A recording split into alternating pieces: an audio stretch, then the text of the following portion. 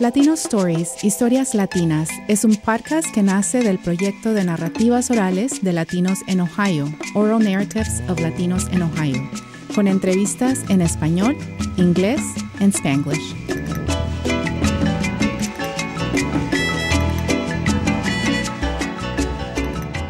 Welcome to Latino Stories. I'm Latino Fatherhood. Today we continue a series on discussions about Latino fatherhood.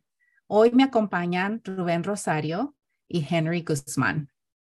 Can you please introduce yourselves, your name, your profession, where you grew up, and if you identify, how you identify as Latino, Chicano, Puerto Rican, etc. Rubén, you start. Okay, great. Rubén Rosario Rodriguez. I am a professor of theological studies at St. Louis University. It's a Jesuit Catholic university, but I am an ordained Presbyterian minister. So that's interesting. I grew up in Puerto Rico, Panama, and then went to high school and college in Virginia in the South, which was very interesting. I live in St. Louis, Missouri, and before that in Columbus, Ohio. So I've spent more time in the Midwest than I did in Puerto Rico and Panama. So it's a little disconcerting. I am Puerto Rican, Puertorriqueño, identify as Latino. How about you, Henry? So yes, thank you, Elena, for doing this. My name again is Henry Guzman.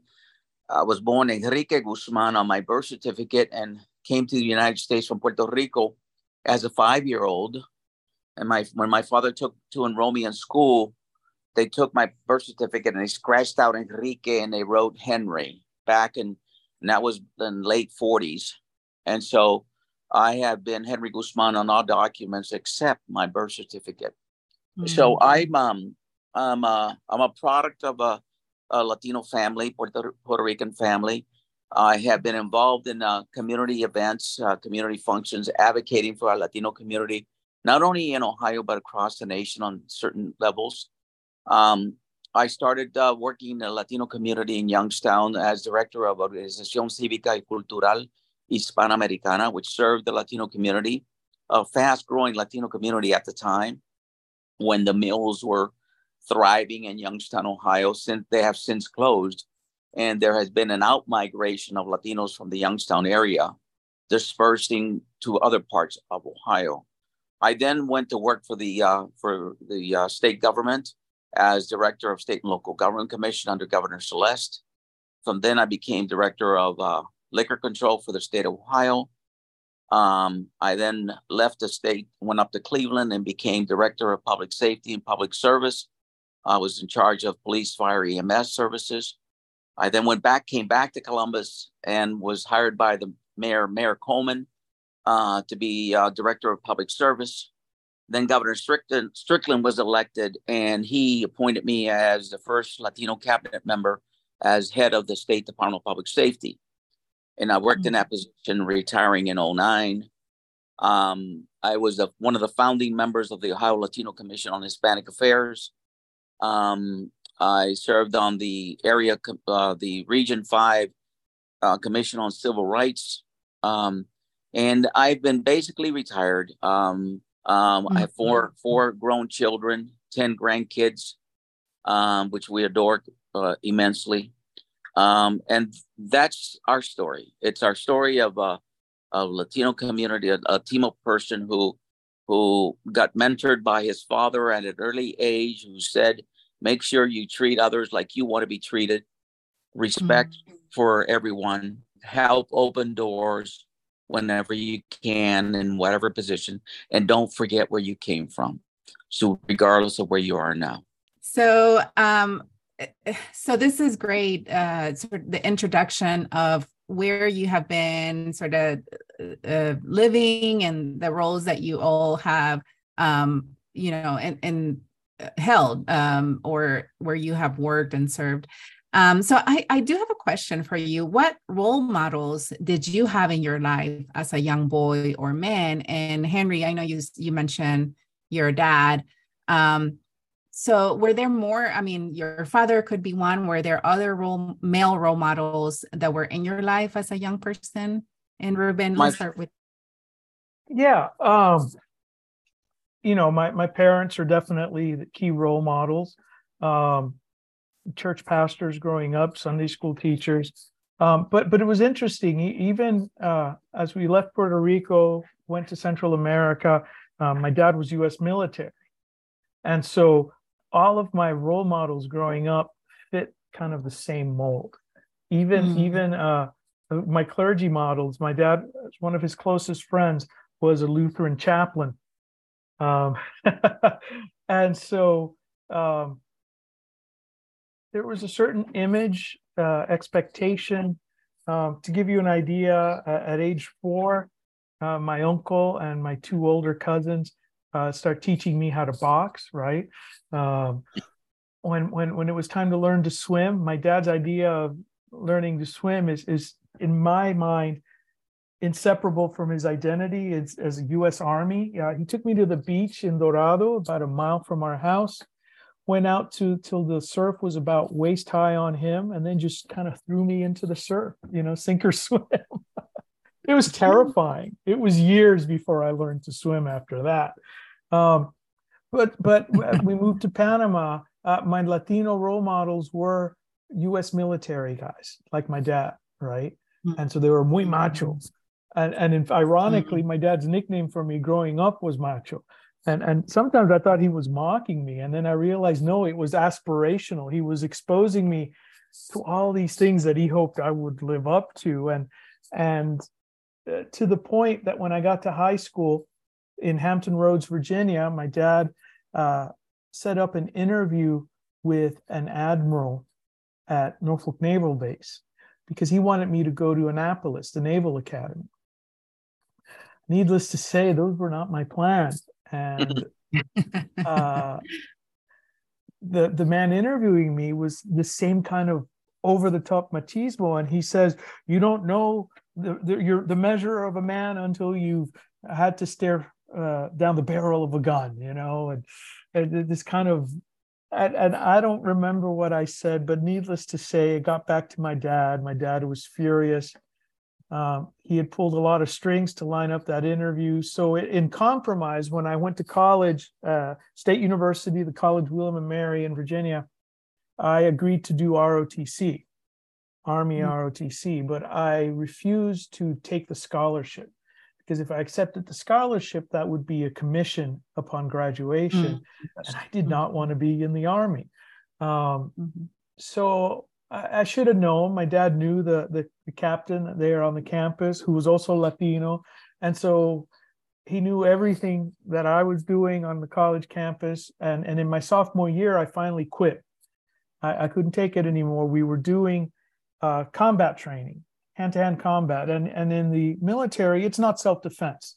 You're not learning self-defense. The captain told us, you have a gun, we expect you to use it. But if you ever find yourself in a situation where you have to use hand-to-hand combat, the goal is to end it first. We're going to teach you how to kill.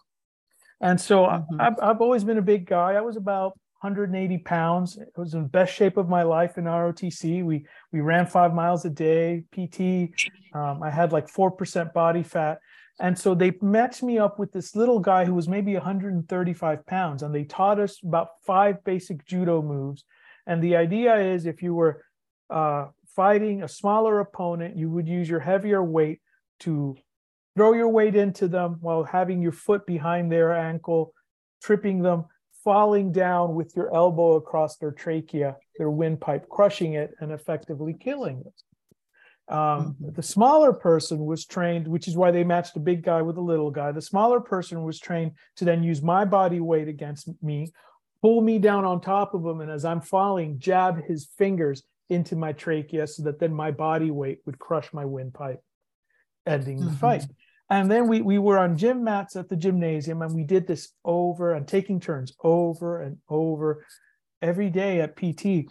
And to the point that one day I realized, if I sneeze at the wrong time, my elbow, instead of landing next to his neck, lands on his neck, I could kill this guy. Right. And that hit me. And so that's the day I quit. I go home for one of the breaks. I hadn't told my parents. My parents already knew there was an Army recruiter waiting for me at my parents' house. They wanted me to quit college. My dad wasn't going to pay for it, and join the military because I quit ROTC. So that was kind of my role models. It wasn't until my PhD work at Princeton Theological Seminary that I had a Latino professor. I went through 4 years of college, 3 years of seminary, and it wasn't until my first year of PhD work that I had a Latino professor and a different kind of role model. But after I quit ROTC, my dad and I didn't talk for several years. It wasn't until 1995 when I got ordained a pastor there in Central Ohio that he came to my ordination. And at my ordination in the receiving line, shook my hand, leaned into me and whispered, "You're now in an army of a different kind." And then it was like magic. Everything had, so he understood, that I'm responsible, that I have, I'm a leader, that, so his concerns weren't that I had to do things the Army way. His concerns were he didn't want me wasting my life and making dumb choices, right? He thought my undergraduate degree in philosophy and history were dumb choices. It wasn't until he saw that led to being ordained as a pastor that suddenly it clicked. And then after that, our relationship was great. That's interesting, right? Because the role models that we have, the way that they, in terms of parents, for example, the way they parent is the way either they were parent or out of fear sometimes, right? They didn't want you to waste your life. So what he did was the Army, right? To sort of make you a man or a leader or somebody that was productive, right? A productive member of society. Yeah. So how about you, Henry? What role models did you have growing up? Well, as I mentioned earlier, I had my dad. I remember going to school every day, and I would leave school out of frustration because I couldn't speak the language. And my dad would just take me back to school. I would run home. He'd take me back to school. That went on for a while. Finally, I realized this isn't working. I might as well stay here because he's going to just bring me back to school. Okay. So, and then there was a teacher there. Her name was Olga Kregel, and she was a Russian immigrant, and it was still the kind of the Cold War going on in terms of what was going on. Russia was still this big enemy out there, and so she kind of empathized with what I was going through as someone coming new to the U.S. and I remember teachers pounding on my desk and saying, "You're in America now. Forget your language. You need to learn English. You'll never need Spanish again." That kind of thing. And my dad, when I would come home, he would read this newspaper with me called El Diario La Prensa out of New York.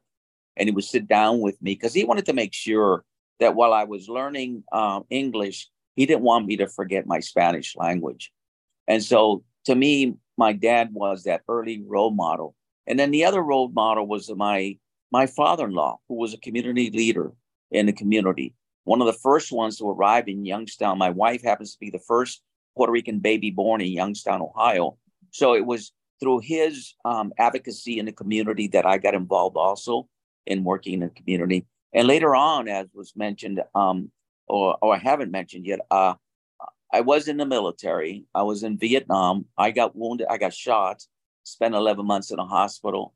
And so I had a lot of role models from that end, both in leadership, both at understanding that you're not an island, you depend on people around you to support you. So that was very important to me. So I learned to operate in large groups, small groups, and to lean on folks and folks to see me as a leader and have a responsibility. So I kind of learned all that from my military training.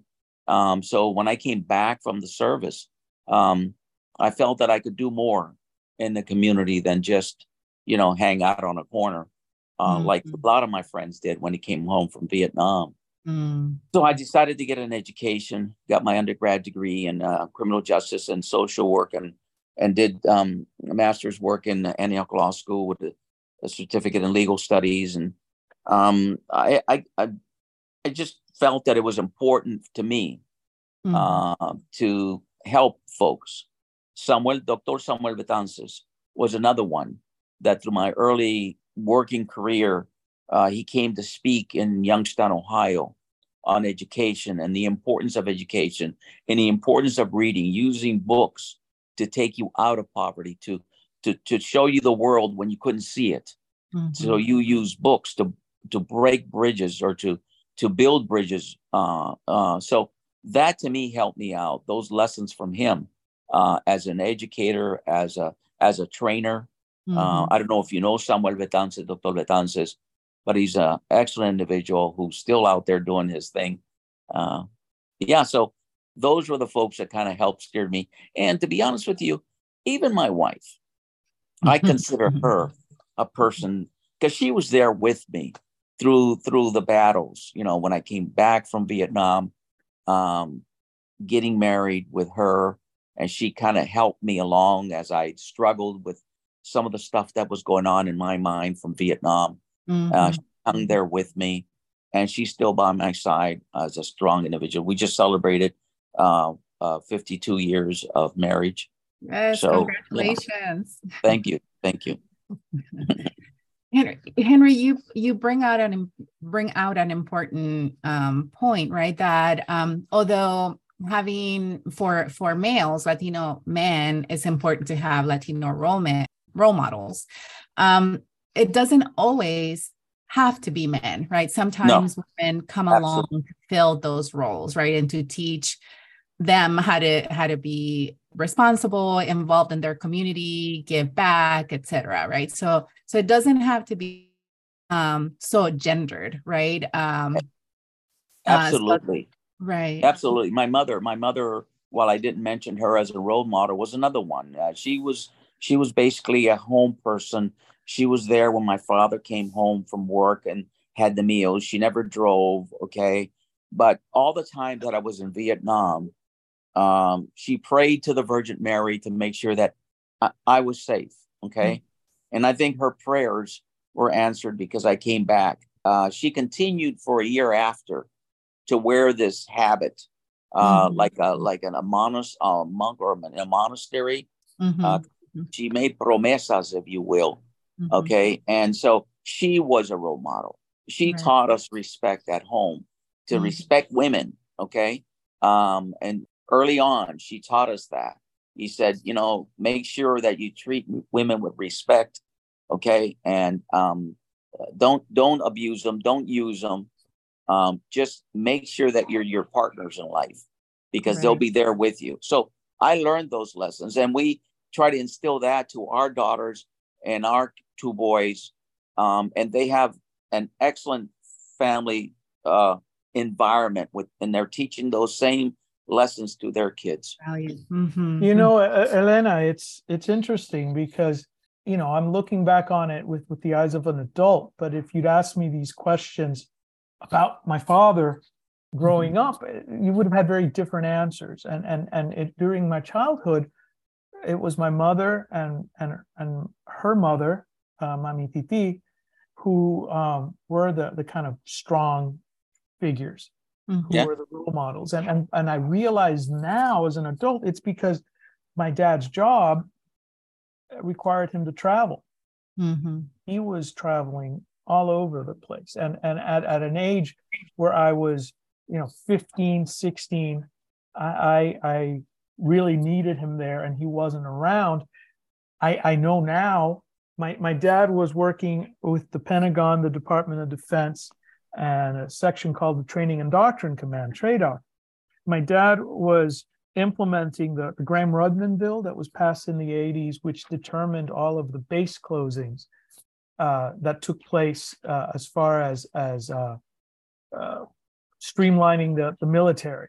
Mm-hmm. And so he had to travel to all of these communities all over the U.S. And he had to do an analysis, the impact of closing the base on the community, and it was stressful. And my dad had a heart attack at that point, and he was away from home, and we were terrified. And so during those years, I realize now the sacrifices he was making for us, but at the time it was resentment and anger. In my mind, it was my mother alone who raised us. right? And it took a long time before I realized my dad had an opportunity to have been promoted and have been working in the Pentagon. And he turned that down because we wanted to stay and finish high school in Hampton Roads, Virginia. So my dad made a huge sacrifice to his own advancement in his own career for our sake. But the payoff was he then had to travel, right?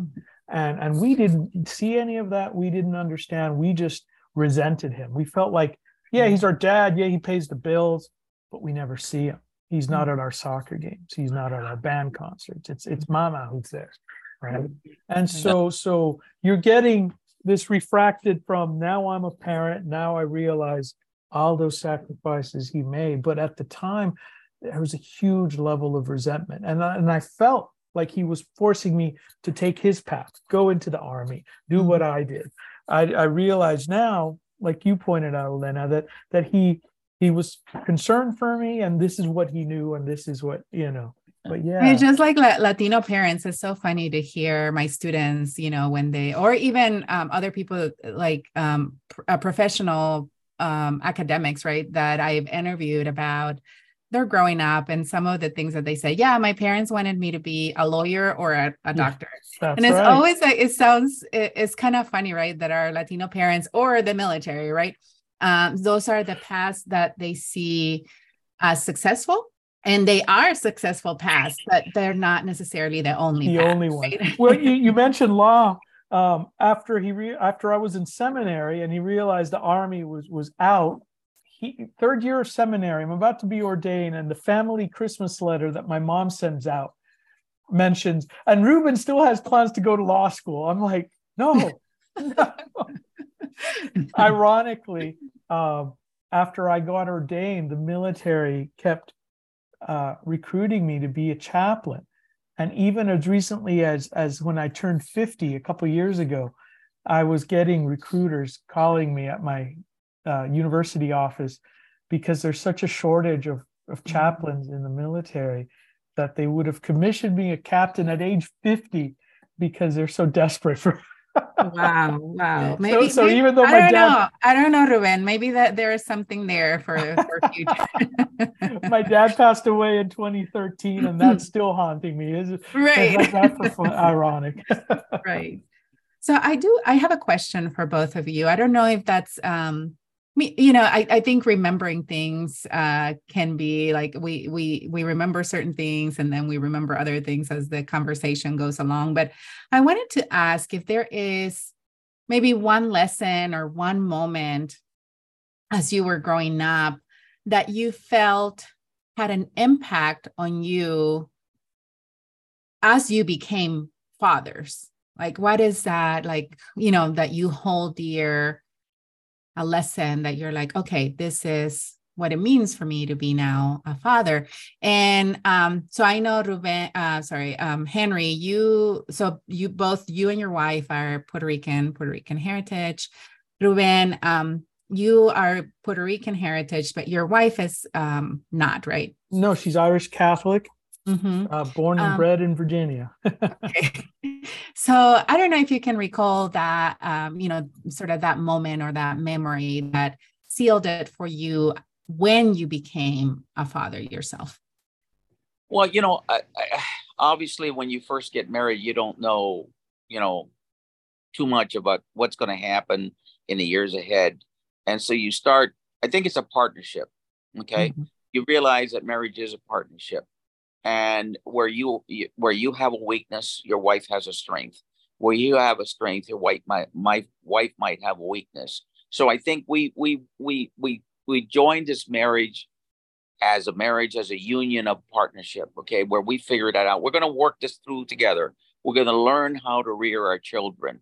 But remember some key messages that my dad ingrained on us. Okay, and my dad said to me, make sure you're responsible, that you have a strong work ethic, that you're providing for your family, that you're honest, you're a person of integrity. So all those values that my dad ingrained upon me helped me as I became a father and we started to rear our children, and we try to pass that on to them. And then later on in life, when I became a director of state agencies. I remember those things that my dad ingrained in me, and I always had my hand out, open the doors for as many people that I could to allow them to come into an organization.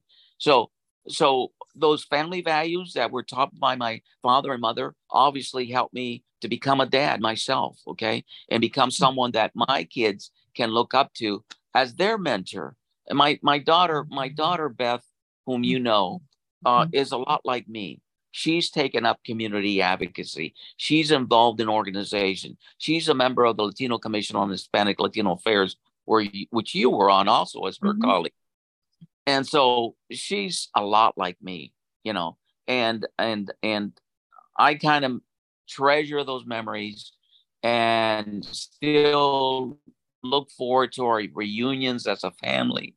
We love our children to death, and all of them have their uniqueness about themselves, and that's so important. So that's just what I have. Yeah, I think those values, right, that you said is important, and it could extend to people outside your family, but certainly those values of being a person of integrity, love, care, support your family are important. What about you, Ruben? Yeah, there's one event that's just cemented in my mind from childhood when I was 6 years old. And then it manifested itself in a recent interaction with my son, who's now 14. When I was 6, 1976, we were living in Panama. Pero un jovencito.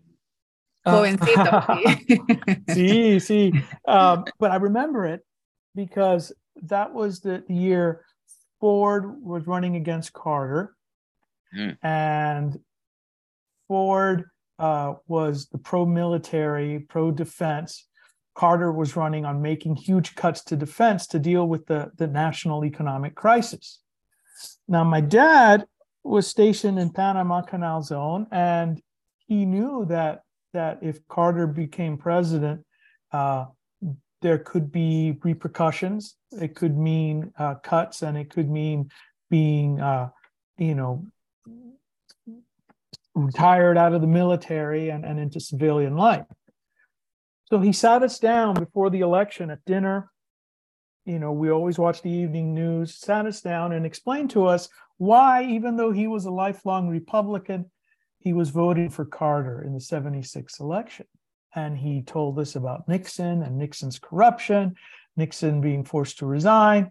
And then he said how upset and angry he was when Ford pardoned Nixon.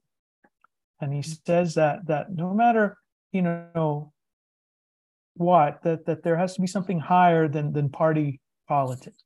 There has to be morality, right and wrong. And Jimmy Carter, the man of God, he taught Sunday school. He's and so even though it's against his own financial self-interest, he's going to vote for Carter. And that stuck with me my whole life. I'm a political theologian because of that dinner time conversation, right? And my dad, he and I always had knockdown, drag out political fights, was a man of principle before he was a party man. And I love that about him. Well, last fall, my son has to do physical fitness for high school. You have to be on a varsity team of some kind. And the wrestling team was recruiting him. And I was like, my son is tall, as tall as I am at age 14. He'd make a great wrestler. My son doesn't like sports. And I was like, yeah, but the coach is recruiting you. I mean, this is, and I realized I was my dad pushing me into boxing or pushing me in, or throwing me into the deep end to learn to swim, right? And so I took a step back and I said, this isn't about me. This is about you. What do you want to do? My son joined the dance team. That's what he wanted to do. Oh my goodness, that's wonderful. He worked hard. He'd come home exhausted after practice every day. Did tap, hip hop, and he does Irish dancing. Isn't that amazing? I mean, I suddenly realized I'm being my dad, muy macho, right? And I was projecting that onto my son. And then I remembered, but my dad was flexible enough when the time when the rubber hit the road, Mm-hmm. and I need to do that. I need to step back and let him realize, unless I'm going to be sending out a family letter saying when And he's doing considering something joining the else. wrestling teams. Yeah, exactly. So yeah. To me, the fact my dad, despite our stubborn fights and our budding egos over the years, taught me that the principle comes first, and values come first, and truth comes first, and so it helped me realize, whoa, I'm kind of repeating some of the same mistakes here. I need to step back and approach it a different way and reconsider. So I don't think we hear that enough, right? Like, I think there's value on maybe questioning the way we were parent, or like trying to be a better parent how we were parented. But I do think that it's refreshing to hear, even though maybe we didn't have perfect parents, perfect fathers, there are some values there that were so important for us to, to carry on, to think, to hold dear to who we are too, right? Like the principles, the integrity, make sure that you're caring for your family, for the people that depend on you. And I think that's also something that we should talk about a little bit more, right? In terms, especially, I know this is not the case for everybody, but I do, I meet men that have parents, and there's sort of like a cycle of like brokenness, right? Latino parents, either they haven't been around, or if they're around, they're not really around to parent the way like Henry described, right? This partnership. And in their own way, they're trying to become better parents, right? Even if they fall short, they're still trying to break that cycle and be better. So I wanna just highlight that I appreciate you talking about those values that are really key to helping us understand who we are and how we are to be, right, with other people. So, Ruben, you have younger kids. One is in college, right? So you have your son is 14 and 19. And 19. Okay. Yeah. And Henry, all of yours are grown and married, and you're also a grandfather. So you said you have 10 grandkids. Is that right? Yes. 10 grandkids. And then some of them are in college too. I had first one graduated 2 years ago. I have 2 more that are graduating this year. I currently have 1, 2, 3 in college, and I still have grandkids in high school. Right. And That's amazing. One of my grandsons, and I first of all, I have 3 that are in sports. One is going to Wittenberg. He plays defensive tackle. He's a big guy. And the other one plays, he's a wrestler, and he's in junior high school.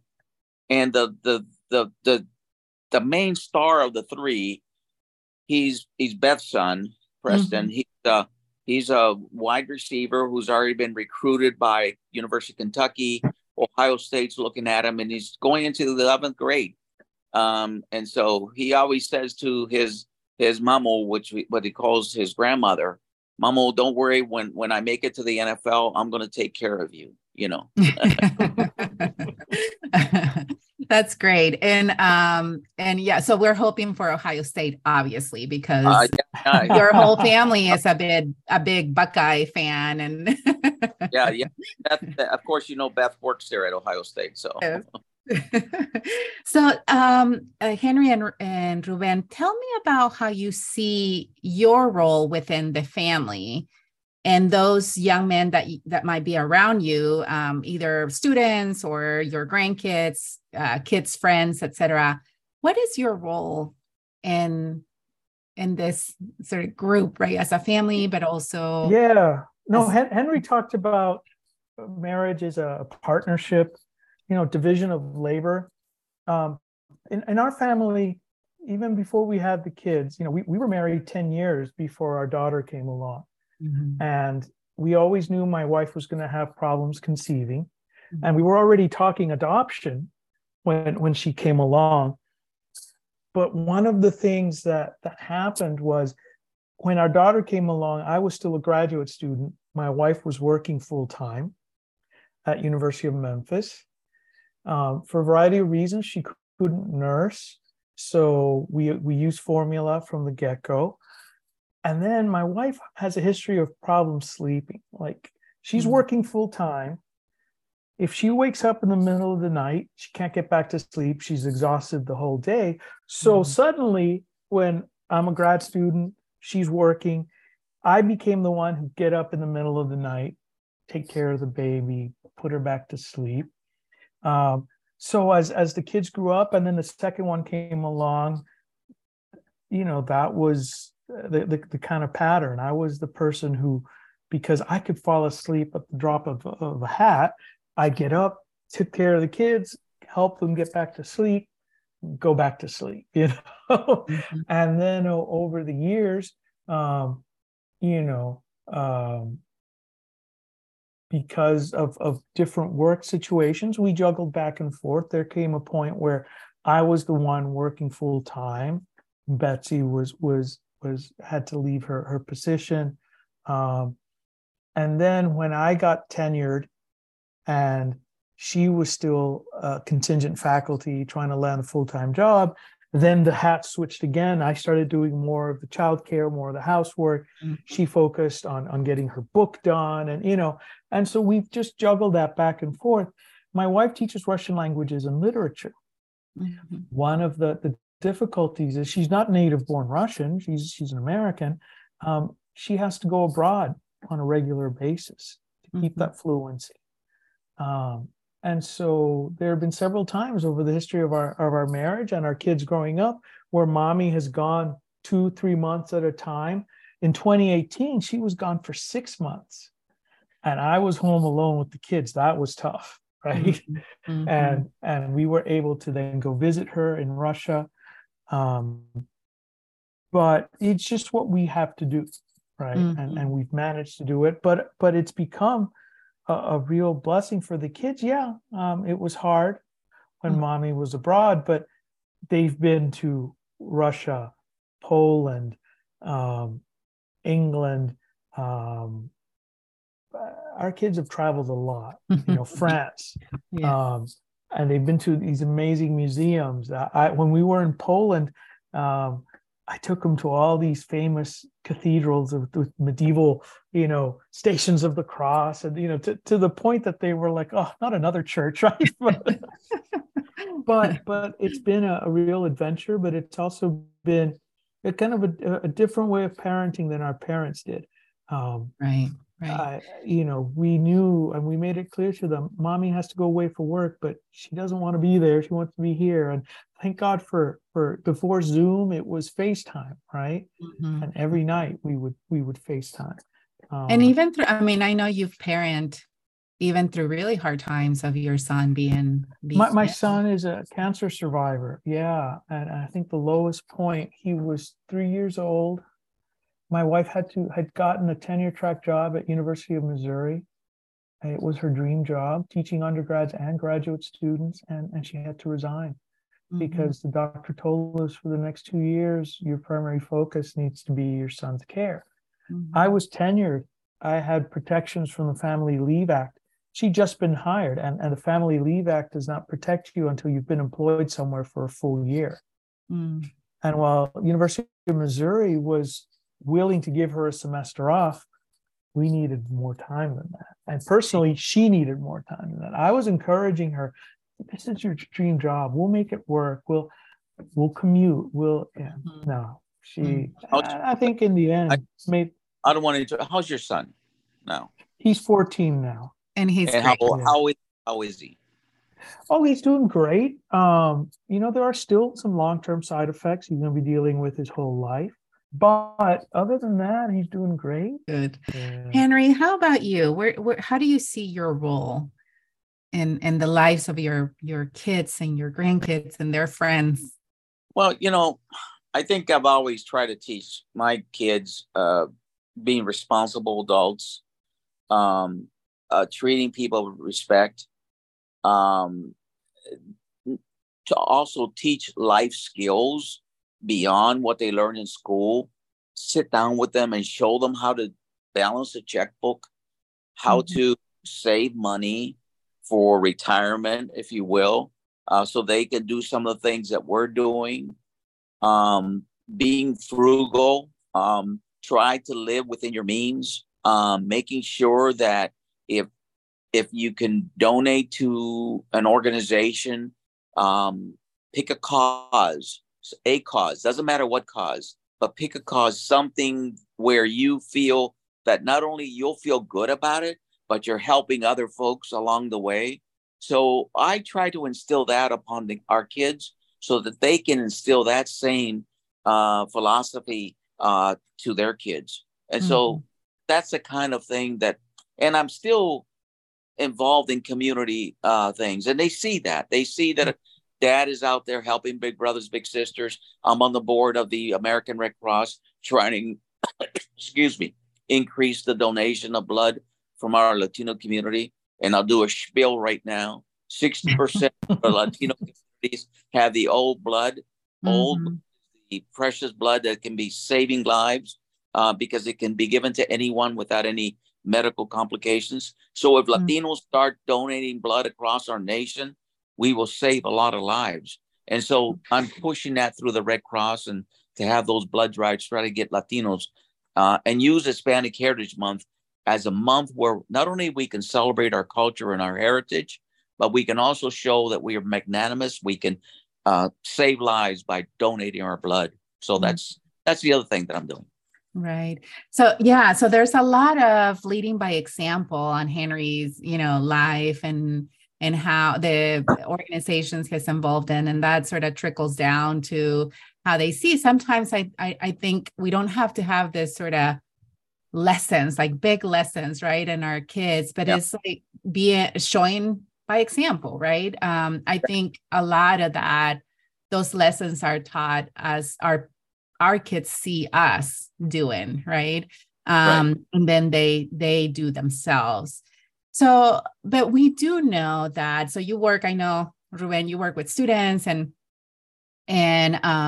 probably people in your church, and Henry, similarly, you have so many, community outreach events and people that you know and that know you. And we do have sort of a shortage of Latino role models for young Latino men, right? That are in our communities or in our schools. And I wonder, how have you thought about how we could meet this need? What are the things that, aside from the work that you do already, what are some things that we should think about when we think about serving our young Latino men? Well, I think one of the things that we ought to be doing more of is as those of us that have reached a certain level of responsibility within our respective communities and education, to go into the schools, to work with the schools and work with young people and show them that, you can give back to your community, become mentors, become a tutor. Tutor someone, you learn it twice because as you're teaching them that subject matter, you continue to absorb it and you learn it better. So try to get mentors out in the community. Work with big brothers and big sisters as an organization is out there mentoring kids from the low-income communities. And so that's important. I think it's just there's so much out there that if our folks get involved, we can be examples to our young people every day. And I think we don't have to reinvent a wheel, I guess is what I'm trying to say, because there's so many organizations out there doing good work that we need to make sure that we expose our young people to those organizations and show them how to get involved with them. Right.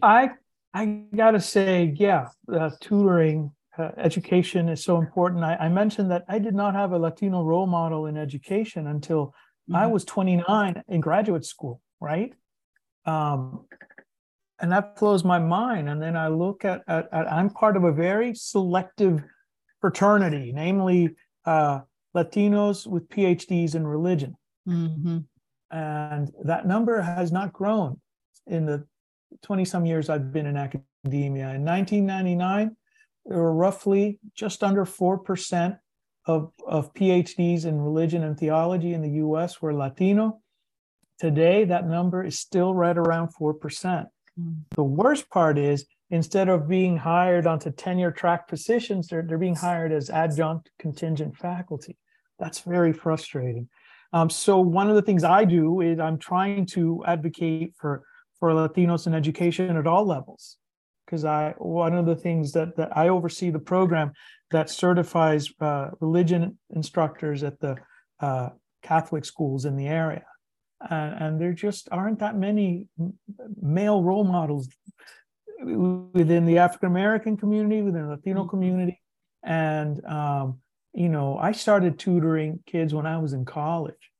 And it was often, because of where I lived in the Hampton Roads area, it was often African-American kids. Had I been there now, that demographic has changed and there's a larger Latino population there now. But regardless, there are certain cultural reinforced stereotypes, and we need to break those, because there is no shame in an education. It's a source of pride. Right.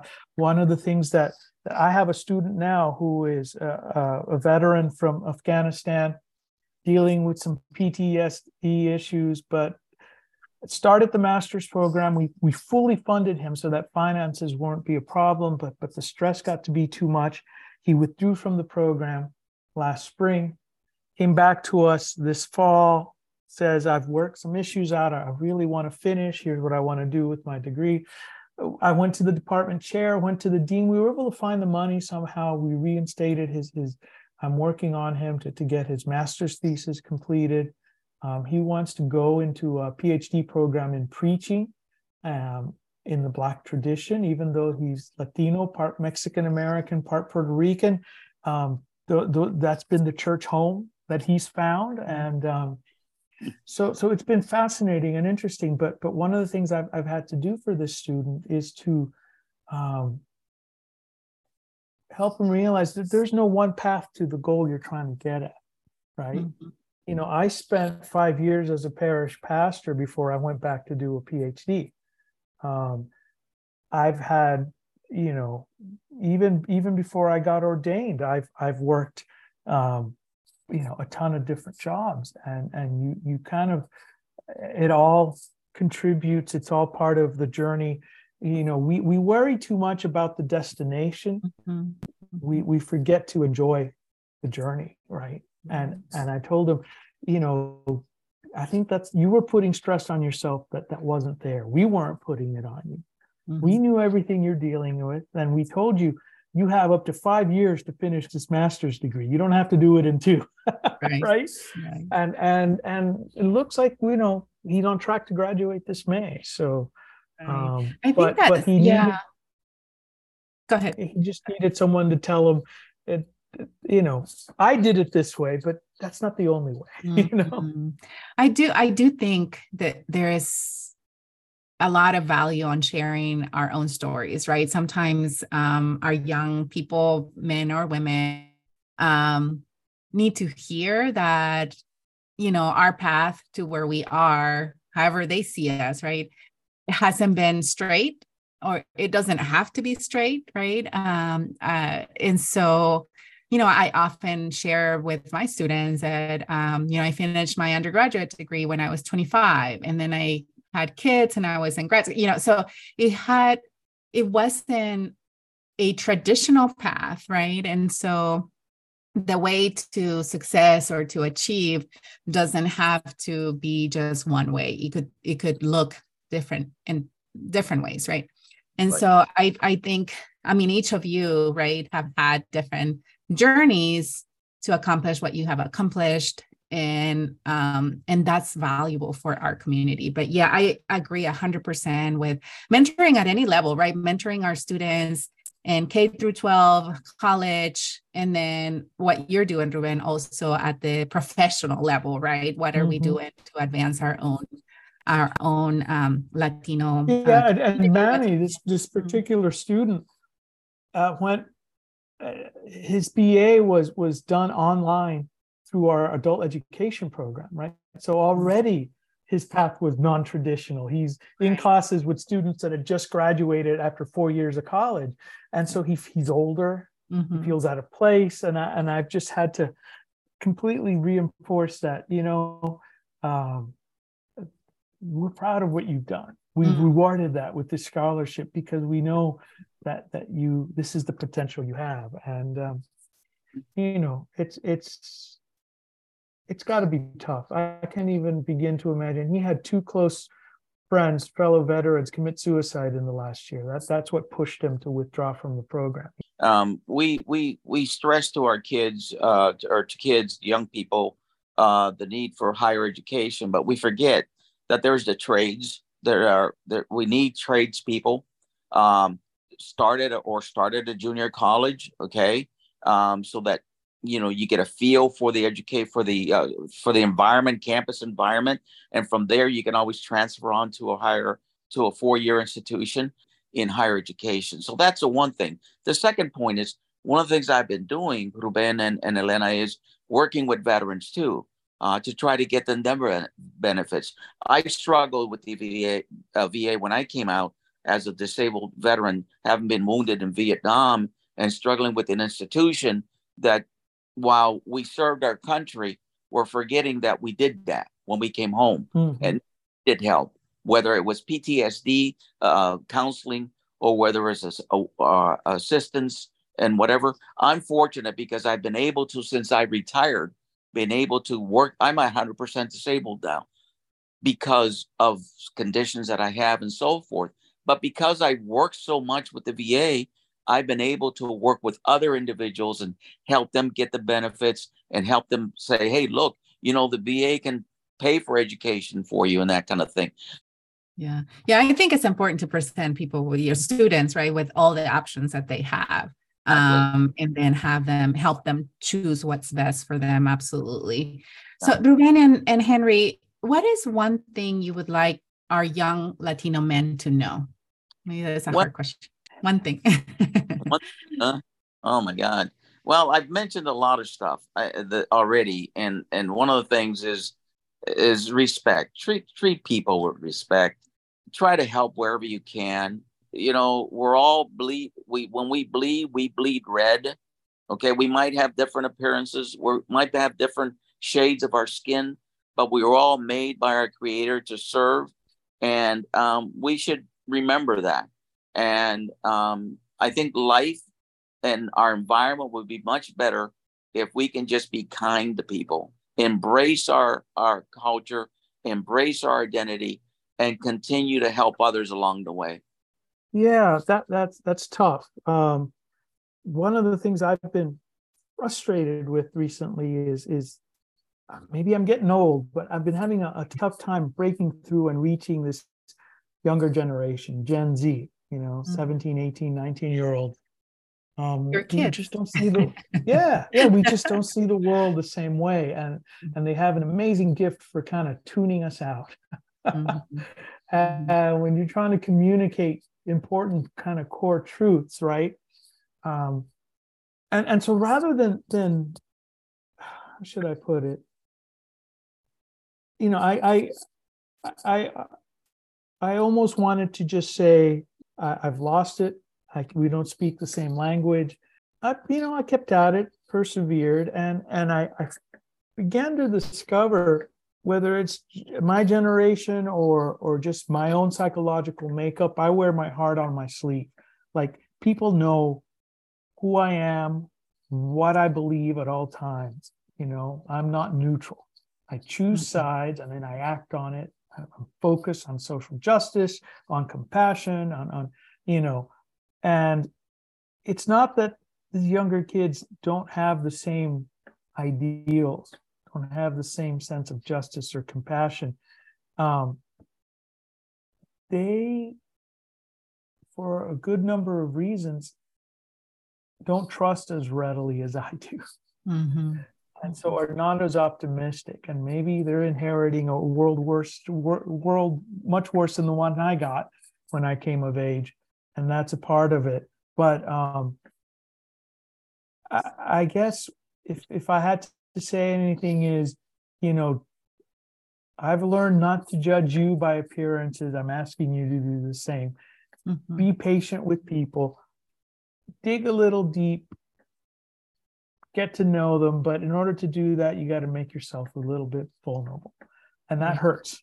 Mm-hmm. And there are going to be consequences sometimes. But the payoff is huge. Mm-hmm. And so much so that at the end of the semester, last semester, I had students who I thought I'd completely lost come up to me and write wonderful messages at the end of the semester, even though in class, it was like I was staring at a wall and they refused to participate. Stuff was sinking in and they were thinking about it. They just weren't ready to share it yet.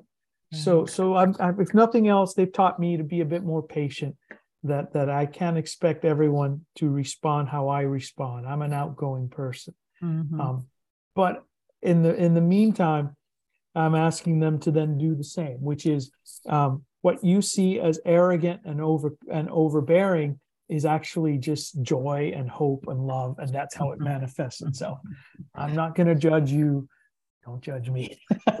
That's great. That's great, because I think I have a similar experience than you, right? Where you are in the classroom and you're like, I wonder if they if I'm getting if they even care, right? And you I was beginning to think they were apathetic, and it's not. They're a little more, I don't know if reflective is the word, but they absorb the things and then they need time to process that information. Bueno, caballeros, muchas gracias por esta conversación. Good to meet you, Henry.